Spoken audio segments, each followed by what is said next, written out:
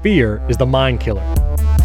Welcome to Primary Technology, a show about the tech news that matters. Today, we're going to talk about the mass wave of returns of Apple Vision Pro and whether or not I'll be returning mine. Google had a pretty great Super Bowl ad. Amazon Prime stripping more and more features from their bottom tier. Apple has an AI image generator that they're actually talking about. OpenAI working on web search and more. This episode is brought to you by Audio Hijack, my favorite audio recording application on the Mac. We're your hosts, Stephen Robles, and I'm joined as always by Jason A10. How's it going, Jason? It is very good. It is good. It's snowing, but it's good. You're being snowed in, right?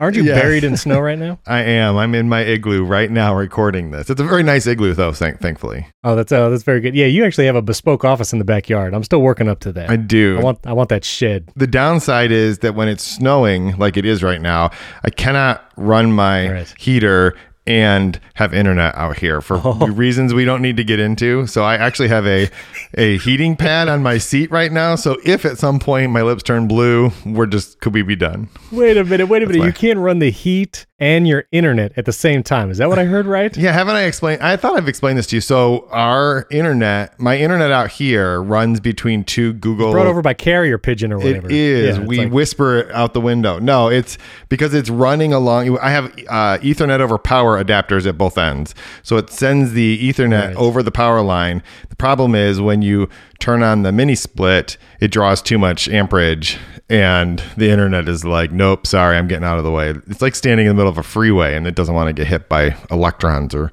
however that, I don't know how that works, but I don't have internet and heat at the same time. So seems like a problem I should solve at some point, but not today. Well, at least we don't record a high definition video podcast every week on said internet.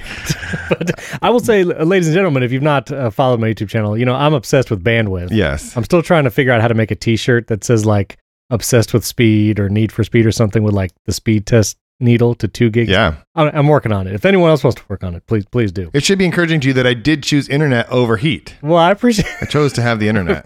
I appreciate that. We would not be talking if you had chosen the other. Right. But my 2 gigs up and down have little bearing on this call because we're at the mercy of your power over or Ethernet over power. Can I borrow a gig or two from you, please? Yeah.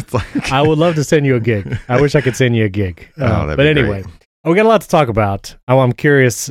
I got my Vision Pro sitting right here. It's my last day to return it today as we record. And so we're going to talk about the wave of people actually going to return it. And some people who couldn't even buy it because their eye prescription wasn't supported. Before we do, had many 5-star reviews. Thank you all for supporting the show with those 5-star reviews. We didn't make 100 yet. And so I have a suggestion. If you haven't left a review, you're going to want to hear it because I think it's going to be hilarious. But anyway, 5-star reviews from Thrice One, Jenna Core, who had a personal tech question, which we'll be closing out the show with that. It was pretty fun.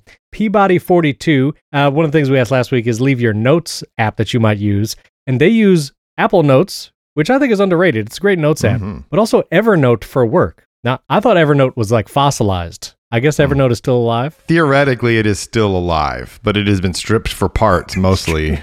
And I mean, because listen, I'm an OG Evernote user, and I actually canceled my Evernote subscription this year, or last year actually. So I was going to say former friend, but he's still a friend. Former co-host William Gallagher. I know he has a huge Evernote database. I don't know what he's doing with it. PKEV says, love the podcast with the other guy. Yeah. I don't know. I think maybe who knows who the other guy is. There you go.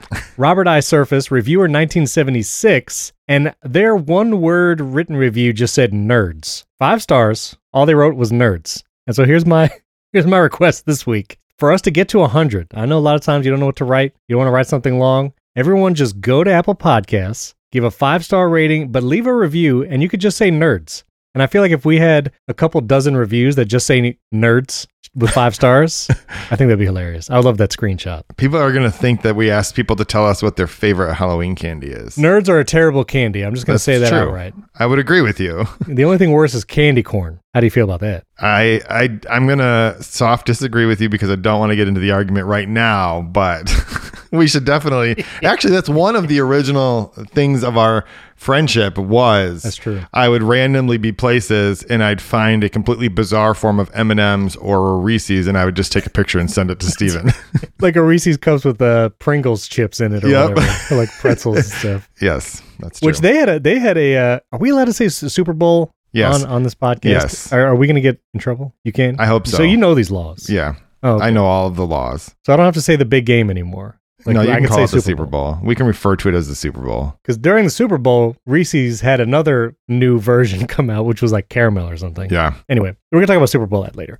So Apple Vision Pro returns. There's been a wave, or at least seems like on social media, because everybody who returns has to post about it. I think you're contractually obligated to post if you return your Apple Vision Pro. I think that's true. But there are many returning it. Yeah, I think it is true. So Verge has the article here. Also, Verge staffer Parker Ortolani, follow him on Threads and Twitter. He's a great follow, but he returned his, and he was like a fan of the device. It wasn't that he didn't like the device. It was just the sentiment that he and I think a lot of Vision Pro owners have right now, which is it just don't use it very often. And B, for his face specifically, it was uncomfortable to use.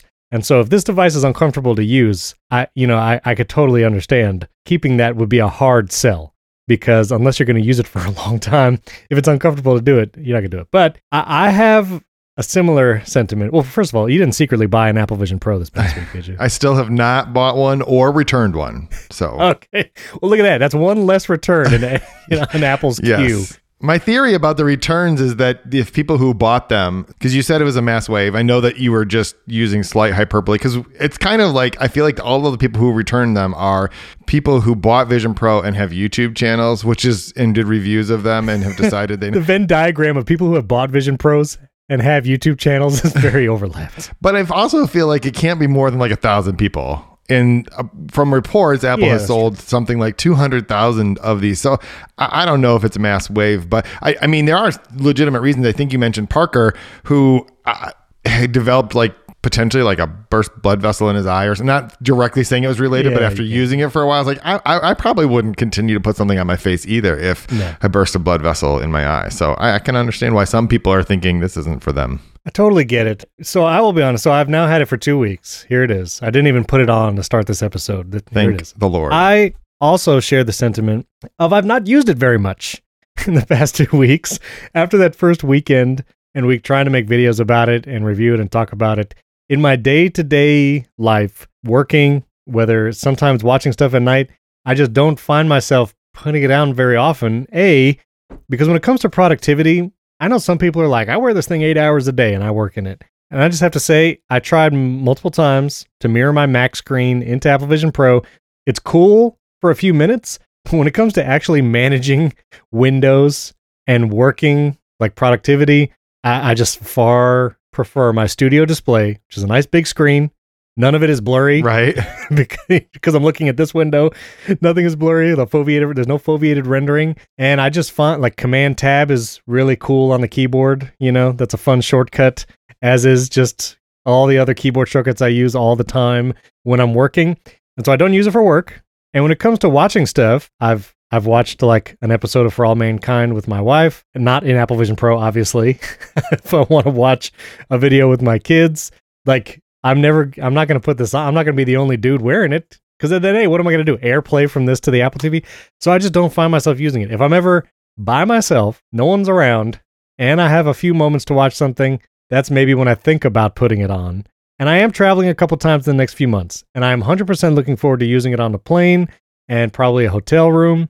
But it is, for most people, a very expensive device to have sit around. Yeah. Just most of the time. Yeah. I think that it's probably like, it's a tough sell, I think, for a lot of people who like, the question is, what would people do with this in their everyday life that they couldn't already do with a Mac or with an iPhone or with an iPad or whatever? And I just think this is the thesis that I have is it's a very expensive device for someone to buy, not having a reason to buy it. And one of the arguments is like, well, but the Apple Watch, right? Like, people would buy the Apple Watch, and Apple didn't figure the Apple Watch out until the second or third generation. I'm like, yes, but the original Apple Watch was like $350. It's a lot. And it did do one thing that you expect from a watch, which is it tells time, right? So it's a little bit easier to buy a $350 digital watch, which is an expensive digital watch. Don't get me wrong. Yeah. And it took a while for Apple to figure out the software and to realize that the thing that this is really going to become is a health device. It took some time time, I mean, the original iPhone, same thing. There was no app store when the iPhone, that's like the thing we think about with the iPhone is being able to put third-party apps, but you could still do things with it. And again, the original iPhone was like, what, $500, right? So I think it was like 6 or 7 at first, and then like the price dropped. Yeah. So, okay, fine. It was still like, anyway. It was not $3,500. Right. Yeah. So I think that there's just this difference in terms of like, do you have a use case for this? And does it line, where's the balancing point between that use case and $3,500? The last video I made about it, which none of these videos are performing great because I think everyone's tired of Vision Pro. But anyway, the one comparison I made was like, how would you feel about buying a top of the line iPad Pro, which in my video I show like you can spec this thing up to over $3,000 if you didn't know. And this is a now almost 2-year-old thing. Like the M2 iPad Pro, it was released fall 2022, because we didn't get any new iPads in 2023. So it's a pretty old device. Buy it new, spec it out with 2 terabyte SSD, cellular data connection, Magic Keyboard. You're talking over $3,000. And for most people, spending that amount of money on an iPad is like probably a visceral reaction. I think like the average person, most people at most think about spending $500 or $600 because I've actually bought refurbished iPads like for my kids in the past. You can get them on Amazon for like $200, $250, and a couple-year-old iPad is actually really a good iPad because Apple's processors are really good. And so knowing that you could spend that amount and get an iPad, like spending over $3,000 on a big iPad Pro that you might only use to look at articles and watch stuff when you're traveling, which again, I feel like is an interesting parallel to Apple Vision Pro. Like, would you be okay doing that on an iPad? Because if you're not, if you don't feel good about spending over $3,000 on an iPad Pro that you're not sure how you're going to use, then you really probably shouldn't try the Apple Vision Pro, because at least try to get one, because it's going to sit around a lot. Like it sits on my desk. I charge it every once in a while because the standby battery is not great. Like if you have the battery connected to the Apple Vision Pro, which Apple recommends you do, like in their support articles, they say you can keep the battery connected so it syncs your stuff when you're not using it. If you keep the battery connected, the next time you pick it up, it's dead. Oh, I've left it overnight several times. The battery has been at like 90-something%, and the next day it's at like 10 or 20%, and then it's dead, and you have to charge it. So like, not great standby time, unlike an iPad, by the way. I could pick up an iPad after days, and you still have like enough battery to use it. And so it's just, I get it. I get why people are returning it. And some people, like Zach Hall from 9 to 5 Mac, he actually wanted to get one, but his strength prescription for his eyes is actually not supported. And he, I forget who he was, but he talked with someone on social media. And basically, when it's over a certain number, I think if the cylinder has like a greater than 5 deviation, he actually puts his prescription in this article for 9 to 5 Mac. It'll be in the show notes. He just can't get Zeiss inserts for this powerful of needed prescription. And so he just can't even use it. He's tried contacts. Those don't work. Of all the devices Apple sells, probably the most finicky when it comes to, you got to get dry prescription, you keep it charged, you wear it on your head, the light seal. I was listening to Gruber and Adam Lissagor talk on the talk show about Gruber got a different size light seal from his online order than his in-store experience. Yep. Like they measured his face in-store and they got him a different size. And now I'm like, I also have that thought in the back of my mind now. I was like, oh shoot, if I go to a store, will they give me a different size light seal, and would that be a better experience? All of that just finicky. Yeah, I get it.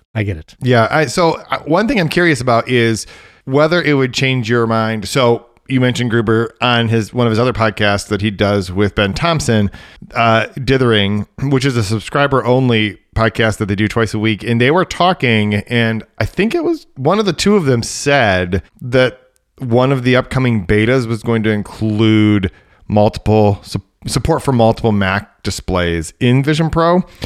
And then separately from that, Ben Thompson has said that he has heard from people at Apple who are using Vision Pro right now with multiple Mac displays, and that they are higher resolution, that they've fixed the resolution thing. So I'm curious, like, if you could do that, if you could have 2 Mac displays inside your Vision Pro, would that make a difference for you? And they were higher resolution. I'm a one monitor kind of guy. Okay, then. Even with the option of multiple monitors, I don't prefer it. I prefer to use multiple spaces and desktops and mission control, just because I feel like, again, like your eyes are at a place on screen. If I'm looking in the middle of my monitor, if I want to have other windows somewhere, rather than turning my head or turning my eyes to see a secondary monitor, I'd rather just swipe with 2 fingers on my mouse and move the desktop. And so my eyes stay right where they are. And now I see new content, new screen.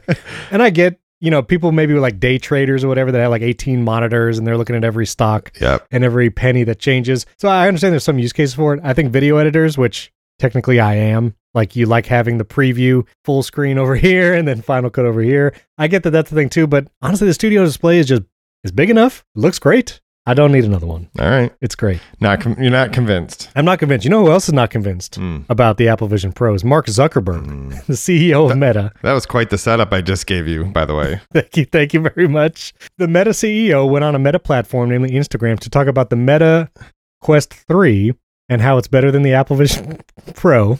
Yep. Like, he's been getting hammered on social media about this video. And you have a whole article on it. It's a great article. I want you to tell me your theory. Yeah. Tell me what you think about it. Because you said he might be right about something, which I don't disagree. Yeah. I think just what's weird is it sounds like defensive and it's a weird play. Now, I posted a couple things to be funny after this because that's what you do on the internet. Number one, but I posted like reviews that I would love to see Apple execs give. Yeah, that was pretty good. Thank you. It did that thread did well.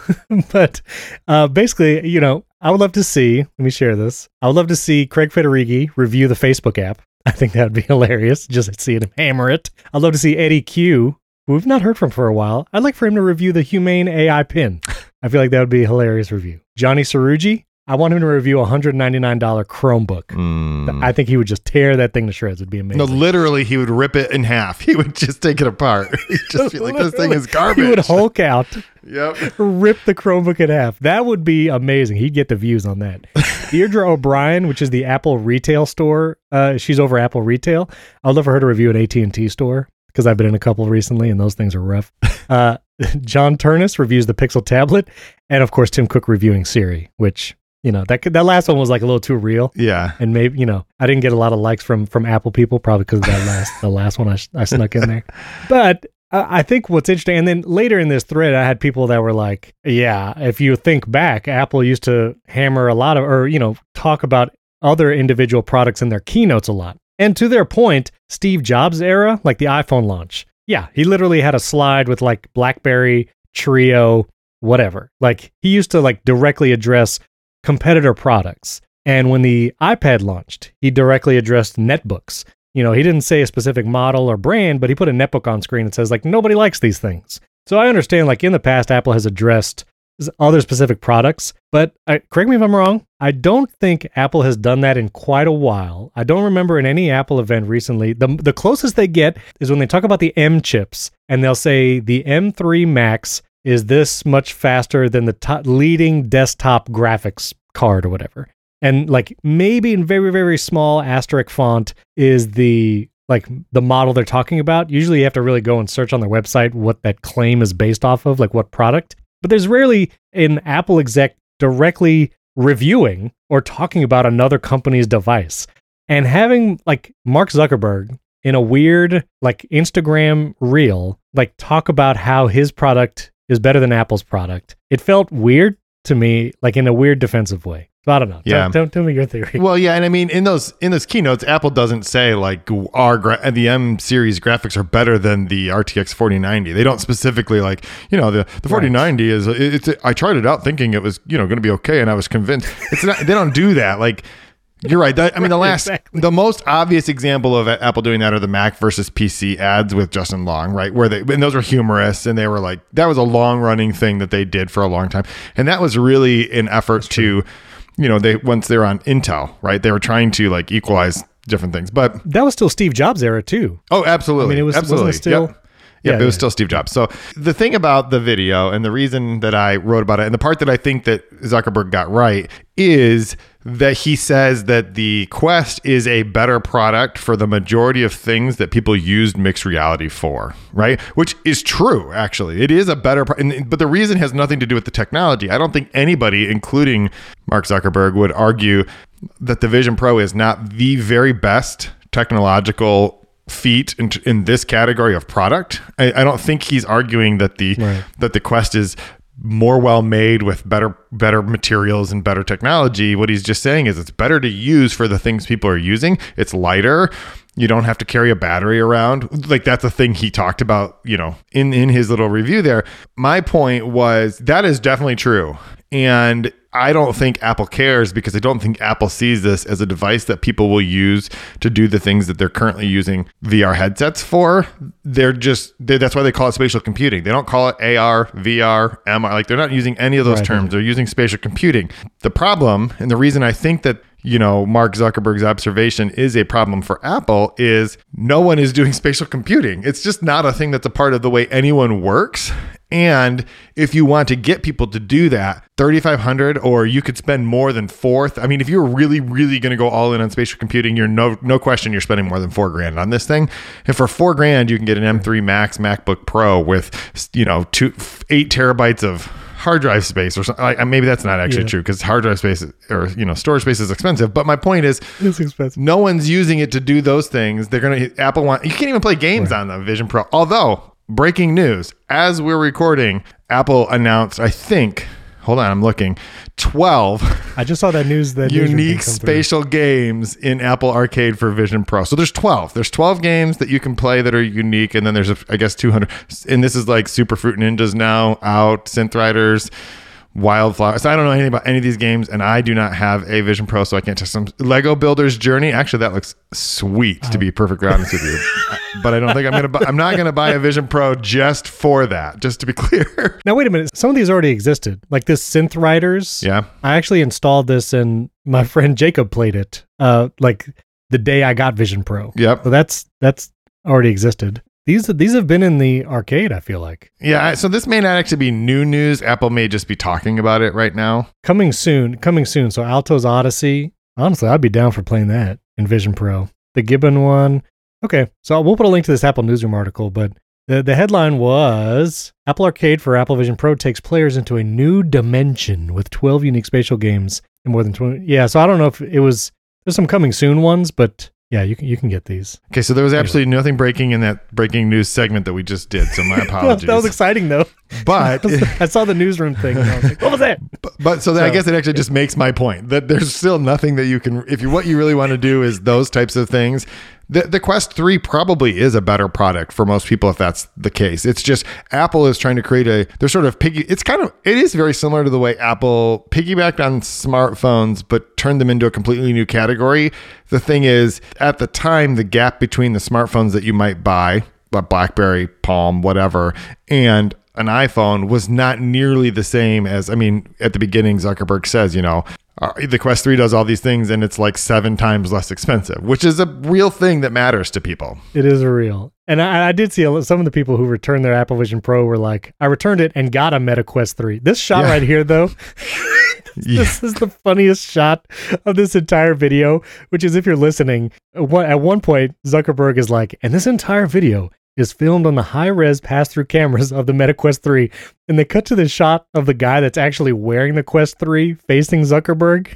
And you're not expecting it. And so the first time you see it, it is kind of just hilarious. So click Jason's article, go to it, because he has the video embedded, and you can just watch it there. Yep. And it's kind of hilarious. But I think it's interesting. It's weird because it feels defensive that the CEO of another, like one of the 4 huge tech companies, or maybe there's 5, whatever, Amazon, Microsoft, Meta, Google, Apple, like one of the big ones is here addressing an individual product that another makes. And I feel like that would be like Sundar Pichai being like, the iPhone 15 is really not that different than the iPhone 14. Like, I feel like that's what this feels like. Yeah. Or Satya Nadella being like, Excel is better for spreadsheets than macOS numbers. Did you know that? I feel like it has that kind of, and that would be weird. I think you're right, except for it would be more like if Sundar Pichai got on, did a video because Apple released a search engine and he just started doing searches and he's like, oh, these blue links are garbage, right? Like that's exactly what it would be. That is interesting, which we're going to talk about search engines in a little bit because OpenAI has some news there and there's some rumors of AI in Apple's camp for that. But anyway, I thought it was interesting. Go watch Mark's video. But the last thing I'll say, which I don't know if I missed it, you watched the big game, right? Or the Super Bowl. I'm still afraid to say Super Bowl. I don't know why. You watched the big game, I assume? Yeah, but I want to just put your mind at ease. If we get this podcast to a point where the NFL cares that we call it the Super Bowl, we should just throw our own party, okay? Like, I think it'll be fine. Very Maybe good. we shouldn't put it in the title of the No. episode, but we can say the words as often as we want. It'll be fine. I just wanted to say that first. And I did watch both the big game and the Super Bowl at the same time on the same television. Okay, very good. Now, I don't think I've stepped away for a couple times, but I saw most of the commercials, which I thought was actually a decent year for commercials. There were some good ones. Yeah. I don't remember seeing a new Apple Vision Pro ad.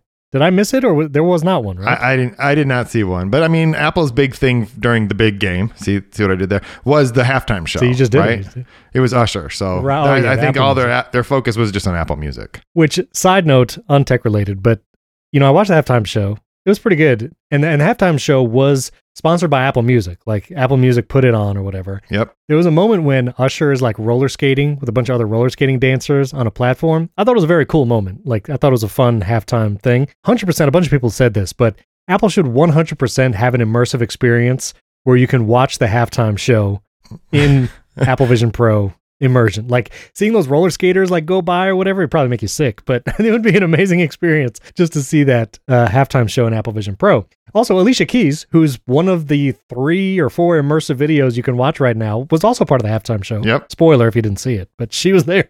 She was there singing, but there was no other ad for Apple Vision Pro. And so I thought that was interesting. I thought that would be a kind of a prime opportunity for it. But notably, Apple competitor Google, I thought actually had a really good ad, and you also wrote about it, but it was an ad for Google's, it was kind of the Pixel. It was, honestly, Apple is usually known for like the emotion pulling ads and videos, and I'm going to give Google credit. I feel like they've done a good job in recent years. When they do an ad, it's actually really good, and I thought this one really stood out, and it was highlighting the accessibility features of the Google Pixel phone, and this gentleman is taking pictures where he is visually impaired and can't really see the screen very much to like take selfies or to take pictures of other people. And the phone tells him like face in frame, 2 faces in frame, face and pet in frame. And it was just kind of a really nice ad talking about the accessibility feature from it and how it would be used in real life. And well, you wrote the whole article about it, but I assume you liked it too? So Google has done this a couple times over the last however long. There was the first one I remember was it was about, they called it Parisian Love. And it was like, all it was is someone typing words into the search box, and it's like study abroad in Paris, and it's like how to say hello to a girl in French, and it's like where to buy flowers in France, and then it's wedding chapels in Paris, and then it's like where to buy a baby crib. Like it's a whole love story, and it was really touching, and it's like all you see is a person typing in words into the search box, and you're like, wow, like Google did a really good job of telling stories, and they have done that consistently. Yes. I think it was in 2020, it was probably my favorite, I think it's a Google Assistant feature where it's all you hear is the voice of an old man talking about his wife, who you presume is deceased, and he'll say something like, remember that her favorite place to eat was such and such or whatever, and then Google Assistant will tell you those things. It'll save your memories for you. And this feature is really, I think it's an important thing for us to like call out when companies pay attention to the accessibility features that make their products better for everyone, because we don't think about it. Like, I can see the screen on my phone. If I want to take a picture, I just hold it up. I can push the button. There's multiple different buttons now that I can even push. It's like, it's very easy for me to do that, but there are a lot of people for whom that's not the case. And Google actually used a director who is blind. I linked to a video of a behind the scenes with the director. I think his name is Adam Morse, who can only see like peripherally. So his screens are enormous, so he can actually like take it in. And it was his idea to put the like Vaseline over the lens to sort of simulate that experience of using a phone when you can't, to take pictures when you can't. Wow. And just like you described, the phone will say, and it's using AI to detect like there are 2 faces, and then it'll say, move the camera down for better framing. And then you just have to hold it and it will take the picture for you. And I just think that it's a reminder that, and it's to me, like, this is one of the things I like about our show, is that we're sort of talking about how technology relates to everyday lives. It's a reminder that the most important part of technology are the people and the way that people use it. It's not just how cool are the features, because this is a very cool feature, but it's also a very important feature for a lot of people. So it was a good ad. It's very true. So, kudos to Google for it. There was 2 videos. One is Brian Tong. He actually did a video about the accessibility features of Apple Vision Pro, which was something that was not talked about a lot during the initial launch. I think by nature of the device, you feel like how, can accessibility even be a thing on something like this? But he actually goes over those features. And then there was actually a gentleman, I'll try and find the link for the show notes, but who is visually impaired and like went through the Vision Pro experience and talked about it. And that was really good too. But the accessibility thing is a big deal. And I will say, I really try, and I've not done a good job recently, but like when I post things to social media, I've had people who will say like, would really love to follow your content, but whenever you post a picture, you don't put the alt description in, and I don't know what it is. Mm-hmm. And it's something that I don't think about. And it's something that all of us, if we sometimes take a little more effort, and not only will it help someone, but you can reach like a much wider audience. And that's why I think we haven't talked about it after released, but the Apple Podcasts app in 17.4 bringing transcriptions, that's like a huge deal. Like that's a whole swath of people that can now experience podcasts who could not listen, and maybe some, and now they can read the entire transcript. And Apple is doing like that automatically. And to be clear, so in iOS 17.4 in the Apple Podcasts app, transcripts will be available for all episodes of all podcasts if creators allow them, and Apple is actually going to transcribe it themselves. If you don't upload a transcript in your podcast host, they just transcribe it on their end, and they will have that transcript available in Apple Podcasts, which is pretty amazing. And so kudos to both like Apple and Google, and I'm sure other companies, have accessibility features like this, but I thought Google's ad was particularly effective, and, see how real people will use this. Yeah, I agree. The only thing that's kind of interesting, and I heard somebody, I don't remember who it was, but it was on a podcast talking, or maybe it was on social media, but about that podcast feature, that maybe it should be optional only because if you have a subscriber only podcast, do you want text generated that could easily be copy and pasted and shared screenshots of otherwise? Because if you've created a paywalled show, now you're making it, you can't share that audio necessarily. Well, you could, but you have to jump through a bunch of hoops. So maybe like it should, but you're right. Apple's just making it accessible for everyone, which I'll be honest, like if you had to err on one side or another, I think that's probably the right choice, but it is an interesting one because there are some people who are trying to be unaccessible, but in an intentional way, right? They're trying to make it. So like one example would be like Ben Thompson. If you have to subscribe, you can subscribe to Stratechery and you can listen to his podcast, which is just him reading his article. So you could already get his article, but maybe he doesn't want the transcript to be available in the player for various reasons. I don't know. So it is kind of interesting, but yeah, I'm not arguing against accessibility. It's just interesting the choices that they make. So that is interesting. And I'll have to see, it's still being implemented like on the back end because we're in the beta period right now. And even like Apple's side is not supporting everything. So we'll have to see it when it actually launches 17.4, which all the big changes like side loading, cloud gaming, like all that's coming in 17.4, which might be coming pretty soon. We'll talk about it more then. We got some other news, Amazon Prime, Apple's AI photo image generator, which was pretty wild, and some other things about OpenAI. But before we get to all that, we want to thank our sponsor for today. They're back. You remember them. Audio Hijack, macaudio.com/primarytech. I love Audio Hijack. We're using Audio Hijack right now, actually, because that is what we are. We run. We recorded Riverside to do the call, and that's what we use for the video. And then, of course, you get uncompressed wave audio. But Audio Hijack, I run it right in the menu bar, and it feels like a utility. Like I literally just right as we were starting the call, I click my Audio Hijack symbol in the menu bar. I have sessions for everything, which is an amazing feature of Audio Hijack. So I have a session that's set up for primary technology. I have a session for movies on the side. I have one for my videos. Like whenever I record a video for YouTube, whether it's my channel, Riverside, I have a session that records my other microphone, and they're all set up, and you can autofill things like dates, and if you want to counter for like episode numbers, you can do all that in the Audio Hijack window, and it's just running in the background, recording uncompressed wave audio. I actually helped Jason figure out how to do that. You can set up uncompressed wave audio. That's very nice. Appreciate recording block, and it is just extremely powerful. And Audio Hijack is super easy if you want to record audio, maybe from a microphone input like I'm doing right now, but also record audio from, say, a browser. So right now I'm actually recording a backup of Jason through the audio coming through the Brave web browser, and Audio Hijack lets you pull the audio from the browser, remove my input, so I just have Jason's audio, and I can record that in a separate file. All of it is just drag and drop these blocks. You can have recording blocks, input blocks, and they have super powerful features like compressor, EQ, even transcription blocks now that you can put in the chain of whatever audio you're doing, and it will apply those effects. It will transcribe the audio. and it just makes it super easy to record audio from anywhere. And you can even live stream, which Jason and I have talked about on the back end if we want to do some live streams for this show. So anyway, if you want to hear that, let us know. But MacRadio.com plus amazing other applications like Loopback, which I use Loopback in conjunction with Audio Hijack often if you want to pull in like multiple audio sources and route audio different places, or if you just want a simple like one button to record audio. But if you're like me and you've tried to use QuickTime in the past, sometimes it could be a little flaky. Let's just be real. Audio Hijack's apps are never flaky. I don't think I've ever had a drop recording in Audio Hijack like ever. It's been amazing. Piezo is just a simple one button recording for audio. They have amazing apps. So here's what you do. You go to macaudio.com/primarytech, and there you can get $20 off instead of the 20% off, because there was actually a typo in an email. And so they're warranting the deal. $20 off Audio Hijack when you use coupon code primarytech, all one word. That'll be in the show notes. You can click the link in the show notes, use the promo code, and this is going through the first week of March. So they extended the deal. They've come on to sponsor again. Everybody go get it, go download it, go try it. Let them know you came from Primary Technology by going to that link.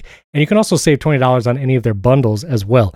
So macaudio.com/primarytech and use the coupon code primarytech for $20 off. Everybody go do it, and they'll know you came from Primary Technology. Thanks to Audio Hijack and Rogue Amoeba for sponsoring this episode. I love Audio Hijack. One of my favorite apps. I feel like I should be concerned about the fact that you had to tell everyone that you feel the need to have a backup of my recording alone, because somehow Steven's not convinced that I'm going to actually do it.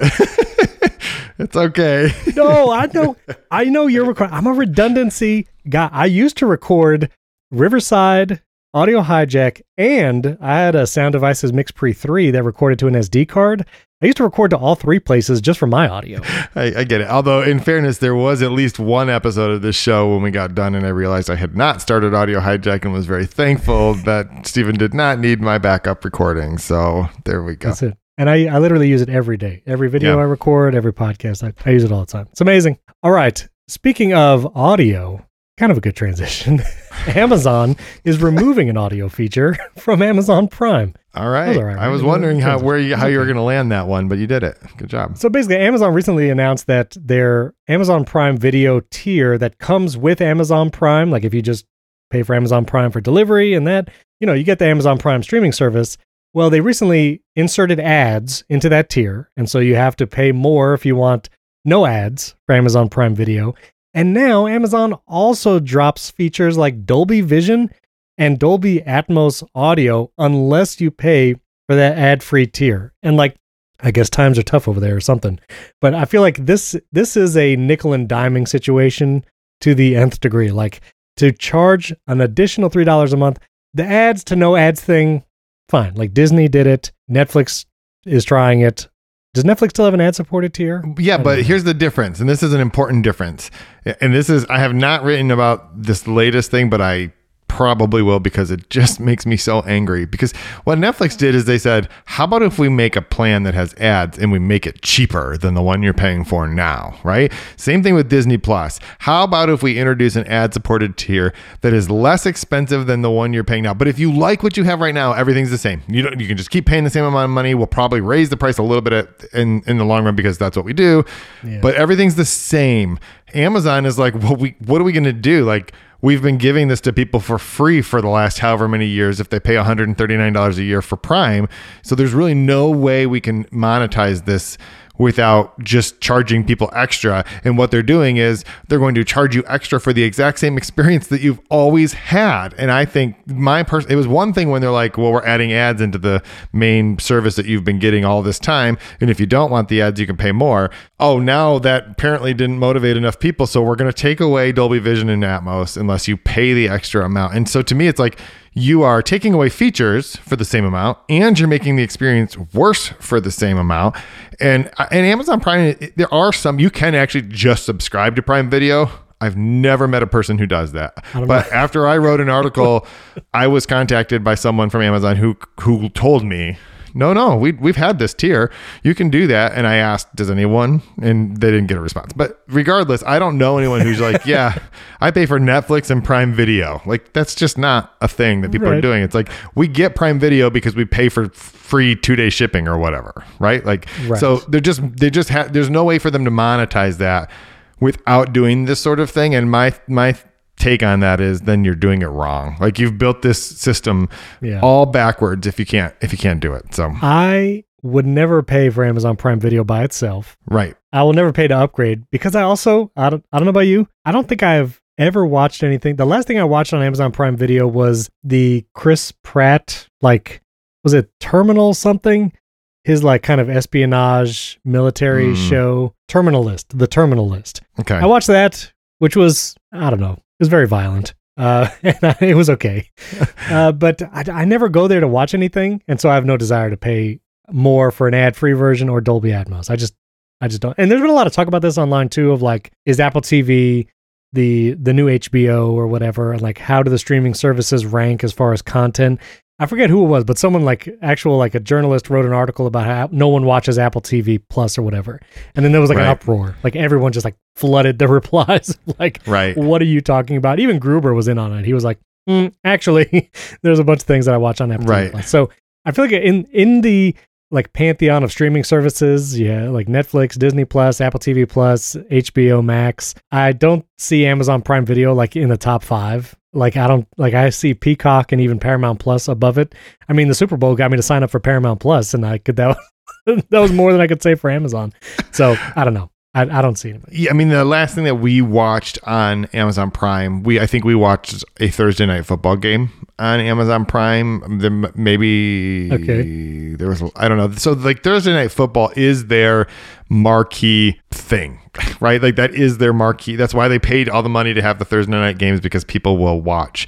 And so I imagine that there's some inkling that they could get those people who care enough about Thursday night football to then pay more. But you're still going to, I mean, it's a football game. The whole point is to have ads. You're still going to have, you're not getting an ad-free experience, but maybe people want to watch football in Dolby Vision and Atmos. I don't know. But I just think the entire thing, I don't like this trend. I mean, Disney at the same time, like a week or two ago, sent out an email to people saying, yeah, we're not cool with the password sharing anymore. And by the way, we're going to track you so we can make sure that you're not sharing your password with people outside of your household. We're going to and I'm just like, man, this whole thing, just, it's cable again. Creepy. Yeah. It just makes me feel very icky about the way it's like whenever a company looks at a bunch of people who are paying them, instead of trying to convince people who are not paying them to pay them, they're like, well, what could we do to get more money out of your pocket? And I'm just like, come on. I don't know. Which I think, in order to be fair, Apple does feel like that sometimes too, especially with iCloud storage still being at 5 gigabytes on the free tier for the last 1,000 years. But can you really complain about a company not giving you enough of a thing for free? I mean, I would agree with you that like it would make sense to be like, everybody gets. Well, I mean, because what would the number be? Really, it'd have to be 256 if you're going to say you can back up your iPhone, right? Like, and everyone should back up their iPhone to iCloud. But the point is, like, I don't think it's this. Yeah, I agree with you. That seems like paltry. There's some number bigger than 5 gigs that could be, but like, they're not saying, well, you were paying $20 a month for a terabyte, and now you're going to be paying $20 a month for 750 gigs, and we'll delete it all after one day. Like, I don't know, like. We should return to this when we finally learn what satellite SOS is going to cost, because Apple has been giving that for free and has not said anyone what it's going to cost, but everyone's had it for free since the iPhone 14. But they did say this is free for a period of, like, they were upfront about it. And, also there's like 7 people who've needed to use it. So, that's true. Yeah. I never thought I would be on the devil's advocate side of Apple charging for things. I will just say the iCloud storage thing, I think the free tier should be 50 gigs. Like 50 gigs, I think, is the next tier up. I think you could pay like 99 cents or whatever for 50 gigs. And I think for people who don't use their phone very much, and it's really just backing up their photos, I think, and people who take a lot of photos, it wouldn't be enough for them, which then I think warrants paying for more iCloud storage. But for someone, maybe elderly person, or just someone who's not like, just doesn't do a lot with their phone, I feel like 50 gigs, like just moving that tier, kind of like how storage tiers, 32 gigs was like the iPad-based storage, and then now 64 gigs is the iPad-based storage. I feel like 50 gigs iCloud storage It would just be nice. And most people, I don't think that would make anyone stop paying for it, because I think when people pay for it, they automatically go to the larger storage tiers because they're like, well, 50's, so I don't know. That's my thought. Make the free tier 50. Here's one thing though. I think that the only reason they make you pay 99 cents for like 50 gigs or whatever is because if you've paid 99 cents for the 50 gigs, now you're definitely turning the backup on, right? If the 50 gigs was free, the same number of people probably wouldn't even bother to put the backup on because they aren't even thinking about it. So the people who are thinking about, I should back up my phone, are going to pay the 99 cents to have some more storage to back up their photos. So I guess what I'm saying is, yes, the 5 gigs seems like a ridiculous number to be giving people for free. But also when you really game it out, what would that number be that would make sense? Because I don't think Apple cares about the 99 cents a month that it might get for 50 gigs. I think what it might want is for people to actually back up their devices. And unless they just gave you enough to back up your device for free and forced you to back it up, like a lot of people still are not going to do it. So I don't know. I just don't know where that number is that actually makes sense. I will just, I wanted to find this real quick. I can't believe I found it. Basic Apple guy, friend of the show. He had this tweet, which was amazing. It was the 2024 software update. He made it look like the old school, like pre-iOS 7 days. And the last line in the fake update notes says, iCloud storage remains unchanged at 5 gigabytes. I just thought it was so funny. Talking about Apple Vision Pro, 2024, M3 chips, iCloud storage, 5 gigabytes. Yeah. I guess iCloud backup is not on by default, like when you set up a new iPhone. Right. As you were saying that, I was unsure how it was, but I feel like if 50 gigs was the free storage tier, they can just have that toggled on, like from the beginning. That's back true. Up your phone. I don't know. That's my thought. We'll see. I don't know if it will ever change, but I think it'd be good. Anyway, all right, we have some other news. I want to talk about AI stuff because there's actually some Apple AI news and ChatGPT or OpenAI. But this is something Apple actually released this study. Researchers at Apple have unveiled something called Keyframer as a prototype generative AI image tool. This was actually a published research paper. They published it in Cornell University. Then The Verge has an article written about it. But this is Apple researchers, and it is actually utilizing OpenAI's GPT-4 as its base model, which I think is interesting. But it's to generate images via text, like DALL-E 3 that you would do with ChatGPT. But it's nice to know that Apple's working on this. There's been a lot of rumors that this WWDC and with iOS 18, that we're going to see AI, probably not Apple say AI, but a lot of features that look like large language models, generative features coming at this WWDC, and I'm excited to see that. But I just want to say, if Apple were to implement a tool like this in their applications, imagine Keynote and being able to generate images, animations, graphics in Keynote. Like if you're trying to make a slideshow, like that's just one use case of this kind of amazing thing. And then pages too. Like if you wanted to generate or make a chart from these cells and numbers, and it'd be, it's pretty easy right now. Like Numbers does pretty good at that. But to just be able to type real quick, like make a 3D chart of these numbers and make it make sense. And if it was actually good enough to do that, I think it's pretty exciting. So yeah, they made a thing. First of all, I don't know if you remember the days when you could do basically what you described with Clippy and PowerPoint, but I don't think we want to go back to those days. I'm terrified of the idea that people will be making keynote presentations by typing in, make me a planet that spins because anyway, but this particular thing is interesting because the output of this is CSS, right? It doesn't make a video animation for you. It will output CSS. So the idea would be you could use a vector graphics file, which a vector graphics file is different than a JPEG in that it's just math, basically. It's like draw a line between point A and B, and it doesn't matter how big you scale the image. It means, it just creates that on the fly. It's a dynamic image as opposed to like a JPEG where it's just pixels that are either, different colors or whatever. And you can scale them up bigger, but then it's a defined resolution regardless. And so this is like take the math and then make it do something different and output that as CSS. So you could use this for like a transition, a swipe transition on a website, or like you described, you could do simple animations in different presentation type things. I think that the obvious implication is like, this is step one, right? Of a thing that Apple is experimenting with to build into other things. The last thing you said, though, is actually real, where you could just say, make me a chart that shows this, this, and this. And you can do that with Copilot already in PowerPoint. And Gemini the goal will be, if you are using a Google Workspace account, you'll be able to do the same thing in Google Slides. Now, I don't think you should. We've already talked about Google Slides. I have strong feelings, and this will not make Google Slides better. But I do think it will be interesting to see, as Apple fleshes this out. And it's interesting. Like, I think this might have been first found by VentureBeat, and then obviously other places wrote about it. But I think Apple just quietly will release these research papers, and you can actually learn a lot about what they think about certain technologies by reading through some of these things and kind of get a picture of, wouldn't it be interesting if this was a part of your Mac or your iPad or whatever. So I don't know what the practical application will be, because there was a demo. Like, this was a research study. There was a demo. This is not like a beta product or anything like that, but maybe it will be soon. Yeah, it would be cool. And this coincides with rumors like how the iPhone 16 and iOS 18 is going to have generative AI features. And it was on the earnings call, which we talked about last week, but Tim Cook really alluded to that AI is going to be a big thing for them this year. And I think he actually said the word AI this time. He didn't say large language models. He actually said AI. Well, and he was asked specifically about AI, and then he said we'll have more to say later this year. Yep. That's right. I'm excited for WWDC, honestly. I mean, we're still a few months away, but maybe we'll see each other in person there, Jason. There's a chance. That'd be great. See each other there. Just saying. Yeah. I'm also thinking about WWDC in a sense of like, Apple has a whole new platform, namely Vision OS, that's now going to take up a huge portion of the keynote probably too. And so the pace of those events, at least the last few years watching from a distance, it has felt so rapid fire. It's like iOS 18, iPad OS, Actually, when they get to iPad OS, it's like, here's the iOS 18 features, but on a bigger screen. Okay, next.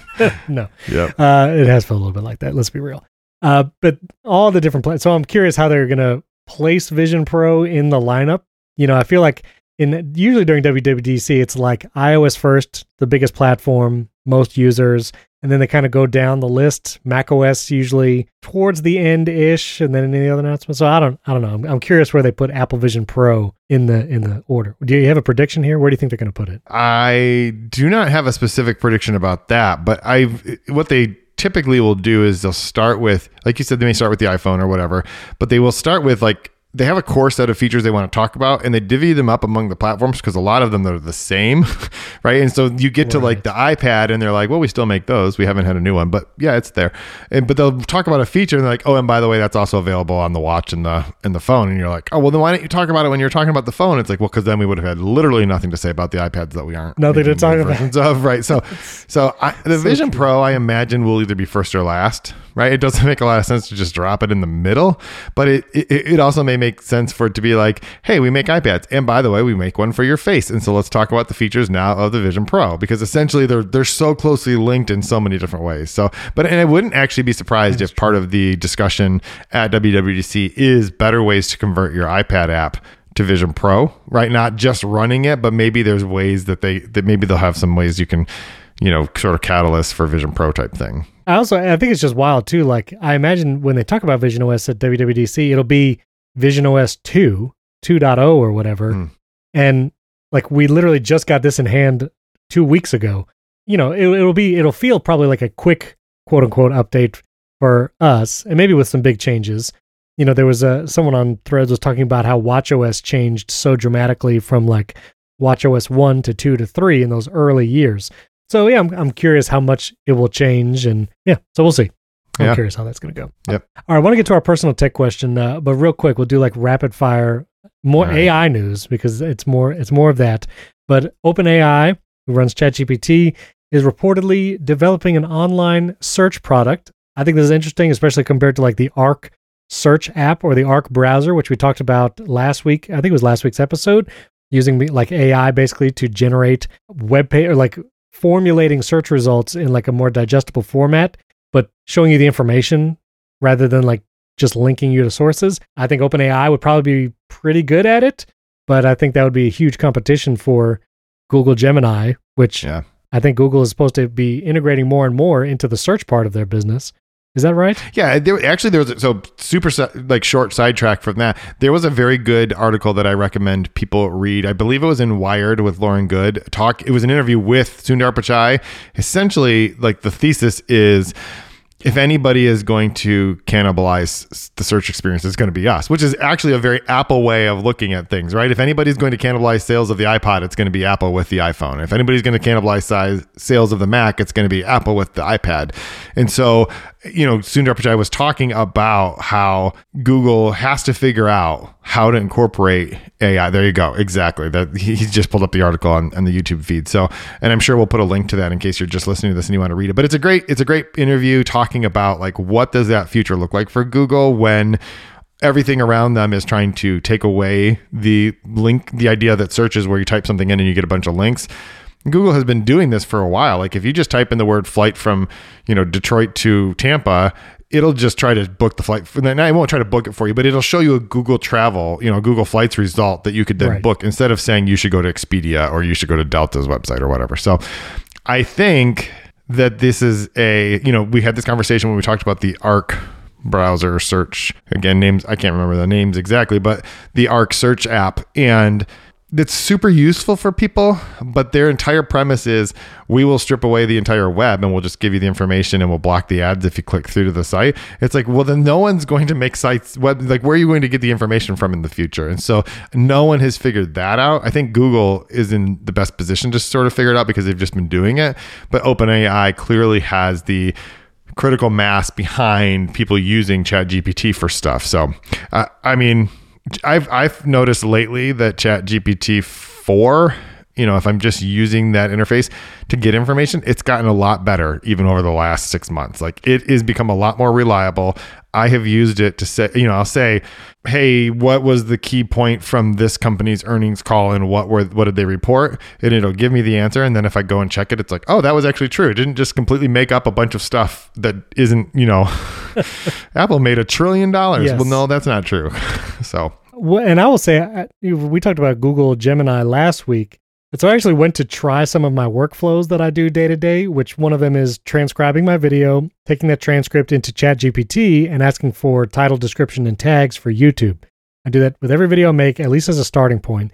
I pulled it into Gemini to see, which I'm like, YouTube is literally a Google product. I would think Google Gemini would offer a great basis for title, description, and tags. And honestly, it didn't do as good of a job. Like I just found it did not give me as robust options. It did not give me as much content in response to my prompt, and I used the exact same prompt in Google Gemini, and I did upgrade like you did. I signed up for the the Gemini Pro Cloud, whatever that's called, so I can do Gemini Advanced that lets you use Gemini Ultra in the Google app. There you go. I got it for you. So I was using the best.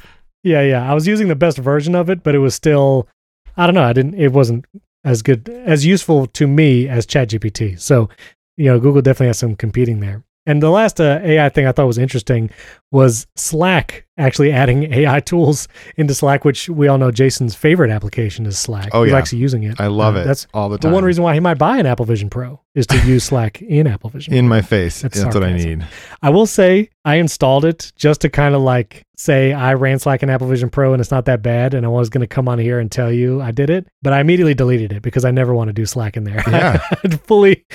I fully agree with your sentiment there. So anyway. Not that bad is a very low bar for Slack. And I just want to be clear. I actually think Slack is a super useful tool. Like the idea of Slack and the actual design of Slack, I don't have a problem with.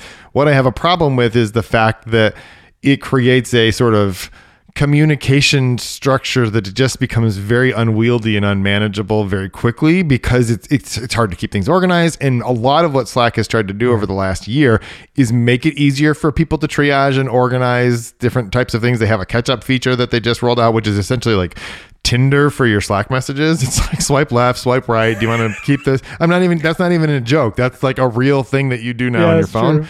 And I hate it. I hate everything about it. All I want to know is like, show me which channels I need to like.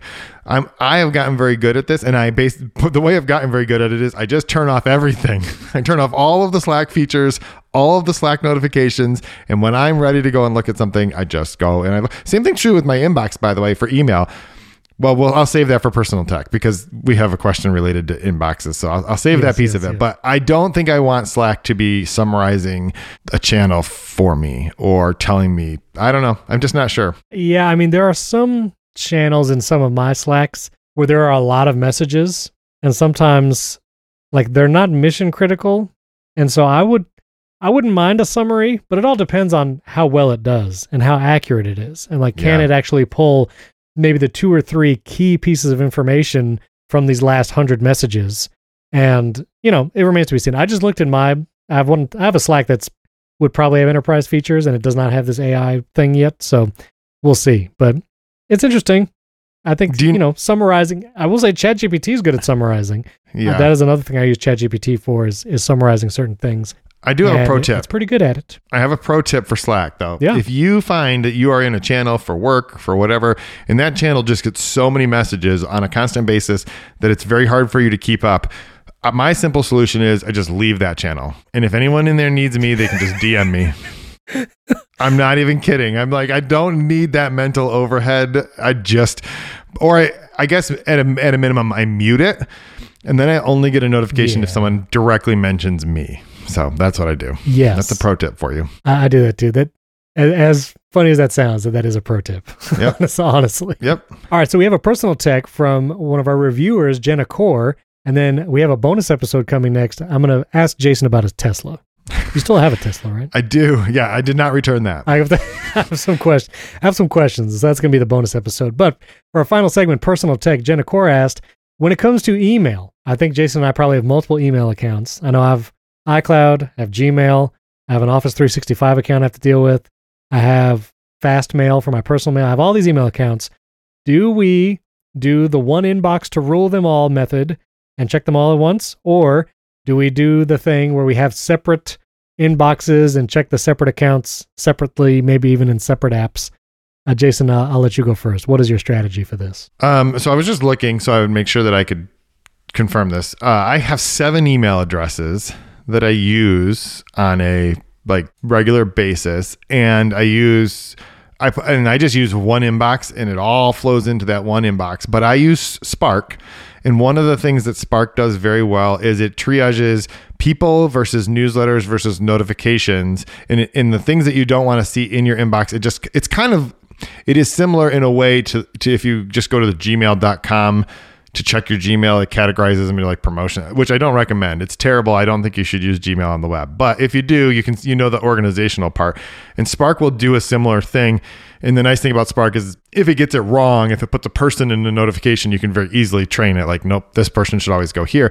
And you can actually create some other groups where you can say, this person should go in priority so they always show up at the top, or this. So I do, and I have 3 email addresses that I don't care that much about, so they triage into their own group so they don't show up individually in the inbox. So I know that was a little bit confusing. Maybe I'll take a screenshot of my inbox after I check to make sure that that it's work safe right now and send it, and you can put that in there if you really want to. But I have one inbox. I just check it's always available to me. The stuff is in there at all times, and that generally works the best for me because I don't sit there. I don't have notifications on for my inbox. I specifically choose when I'm going to go look at my inbox. And then I've gotten very good at triaging, like this needs to be dealt with. Spark has a really great snooze feature. So I can be like, put this back up here in an hour, put it back up tomorrow morning, put it up later today. And I can set times for each of those things. And so if it's like, oh, I really do need to deal with this today, I don't have time now, I just snooze it until later that day. And then I know that the next time I go back to my inbox, I'll be able to deal with it. I don't want to have multiple email accounts or multiple email applications for different accounts. That just feels like it'd be really complicated. The last thing I'll say is I do have the Apple Mail app on my Mac and my other devices, and I will occasionally go to check it. And the reason is that sometimes things end up in like a spam folder that shouldn't. And the easiest way I found to find that is to just go to the default Mac app and search for different things that, believe it or not, people think I'm crazy when I say this, but I actually think that the default mail app has the best search interface of most of the mail tools I've used. So I just keep it kind of like as I'll open this if I can't find something that I really need to find. So there you go. Was that even the question that somebody was asking? I hope. Probably not. But you talked about email for a while, so that was related. No, I get it. I mean, bottom line is you look at all your email accounts in one inbox. Yes. And then you have various organizational methods for dealing with those messages, depending what it is. Yes. Promotion, yeah. You just answered my question in 10 less minutes. Thank you. No, but that was good. I've tried many third-party applications for email. I'm a Apple Mail user on all my devices. I use the stock Mail app, and I have 5 different email accounts and then a bunch of email addresses, because I have a bunch of aliases for some or whatever. But I use the Apple Mail one, and I do look at the inbox all together. Like, I look at the all inboxes view by default, and I just deal with all my email there. I don't get a lot of email for several of those accounts. And pro tip, I think I've mentioned it before, but set up an email filter wherever you have your email. You can do this with Gmail, you can do it with Fastmail, you can do it with Outlook.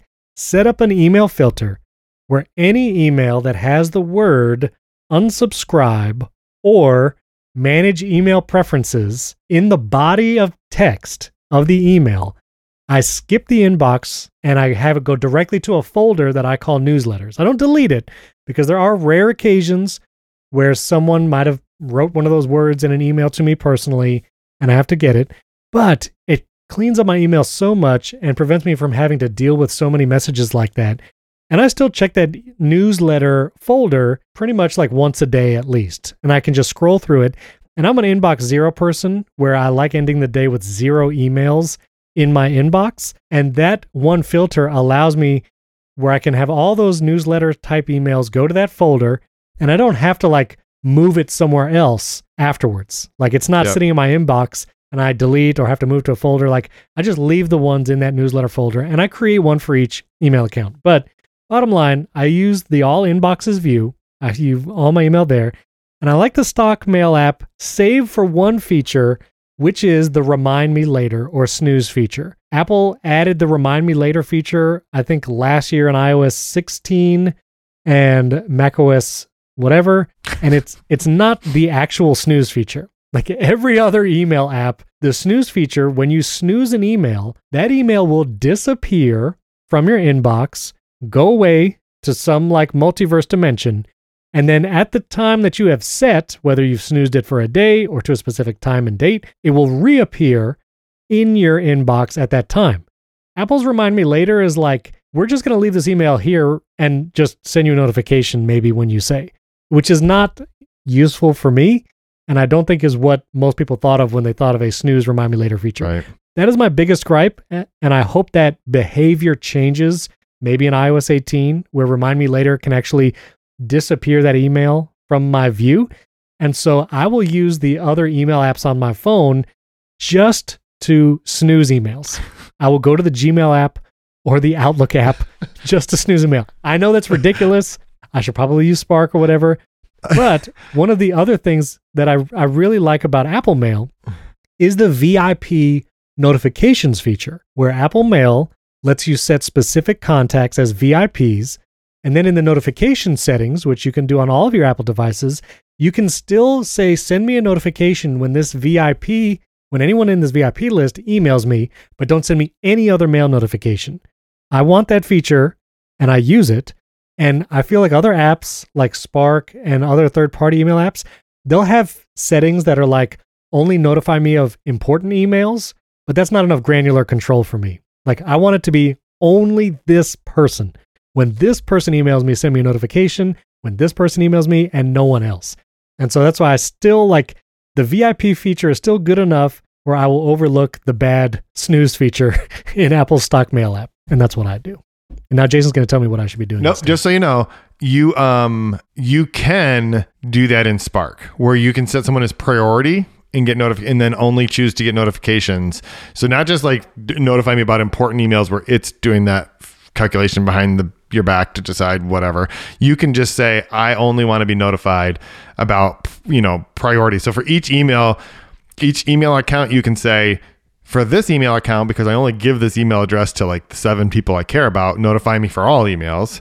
But for this other email address, only notify me of the people who I have tagged as priority, not tagged, but like have set our priority. So you do get some pretty fine-tuned controls about, hey, I only want push notifications for new emails that fit these criteria. So just, I mean, I don't care if you use Spark or not. I have no skin in that game. I just did want you to know commission. You can do that. Yeah, right. I mean, if they want to sponsor this show, we'll be happy to talk to them, but they don't. And so I'll be honest. As you were talking, I just started to download Spark on my Mac because there's this weird thing where I have a Google email account for work that I need to have. And for some reason, Mac OS refuses to log in the mail accounts, like settings pane.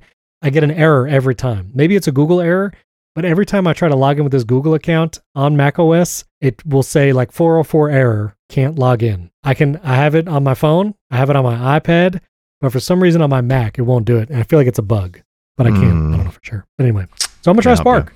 I mean, it's been annoying because I don't get those emails on my Mac. I have to look at my phone for that one Gmail account, unless I go to gmail.com, which, like you said, I don't like doing. I'm going to try Spark, Jason. Next episode, we're going to have a follow-up. I can't wait. I might be a user. I'm very excited. Yeah, I'm excited. I mean, I'm always down to try something. I'll upend my entire note, task, or email workflow just to try a new app. I do it regularly. The good thing about email is it's generally non-destructive because it's not like you have to take all of the accounts out of your other one. You could just delete the app and go back, and you're usually fine. So there you go. Exactly. Yeah, so I'm going to do it. I'm going to try it this week, and then we will follow up. So let us know, listeners, are there Spark users out there? Do you use the stock mail app, Apple Mail? You can let us know on social media. Jason and all of our social handles are in the show notes. And don't forget, give us a 5-star rating and review. You could just write the word nerd, or you can write what email app you use. We want to get to 100 5-star reviews this week. So go in there. You could help us out by doing that. And if you'd like an ad-free version of the show, and you can get the bonus episodes every week, you can support the show directly in Apple Podcasts, or you can go to primarytech.fm, click bonus episodes, and you can support the show there. People have been doing that, and we really appreciate your support. Also, sometimes the show notes will get cut off because I put a lot of links in the show notes. And so if for some reason in Apple Podcasts it's cut off for you, go ahead and go to primarytech.fm, and you can see all the show notes in all their glory. And you can also watch it on YouTube. I include all the links there as well. youtube.com/@primarytechshow. That link is in the podcast show notes if you want to go watch, subscribe there. We just crossed 400 subscribers, Jason, on the YouTube channel. I don't know if that's amazing. 400. I'm excited.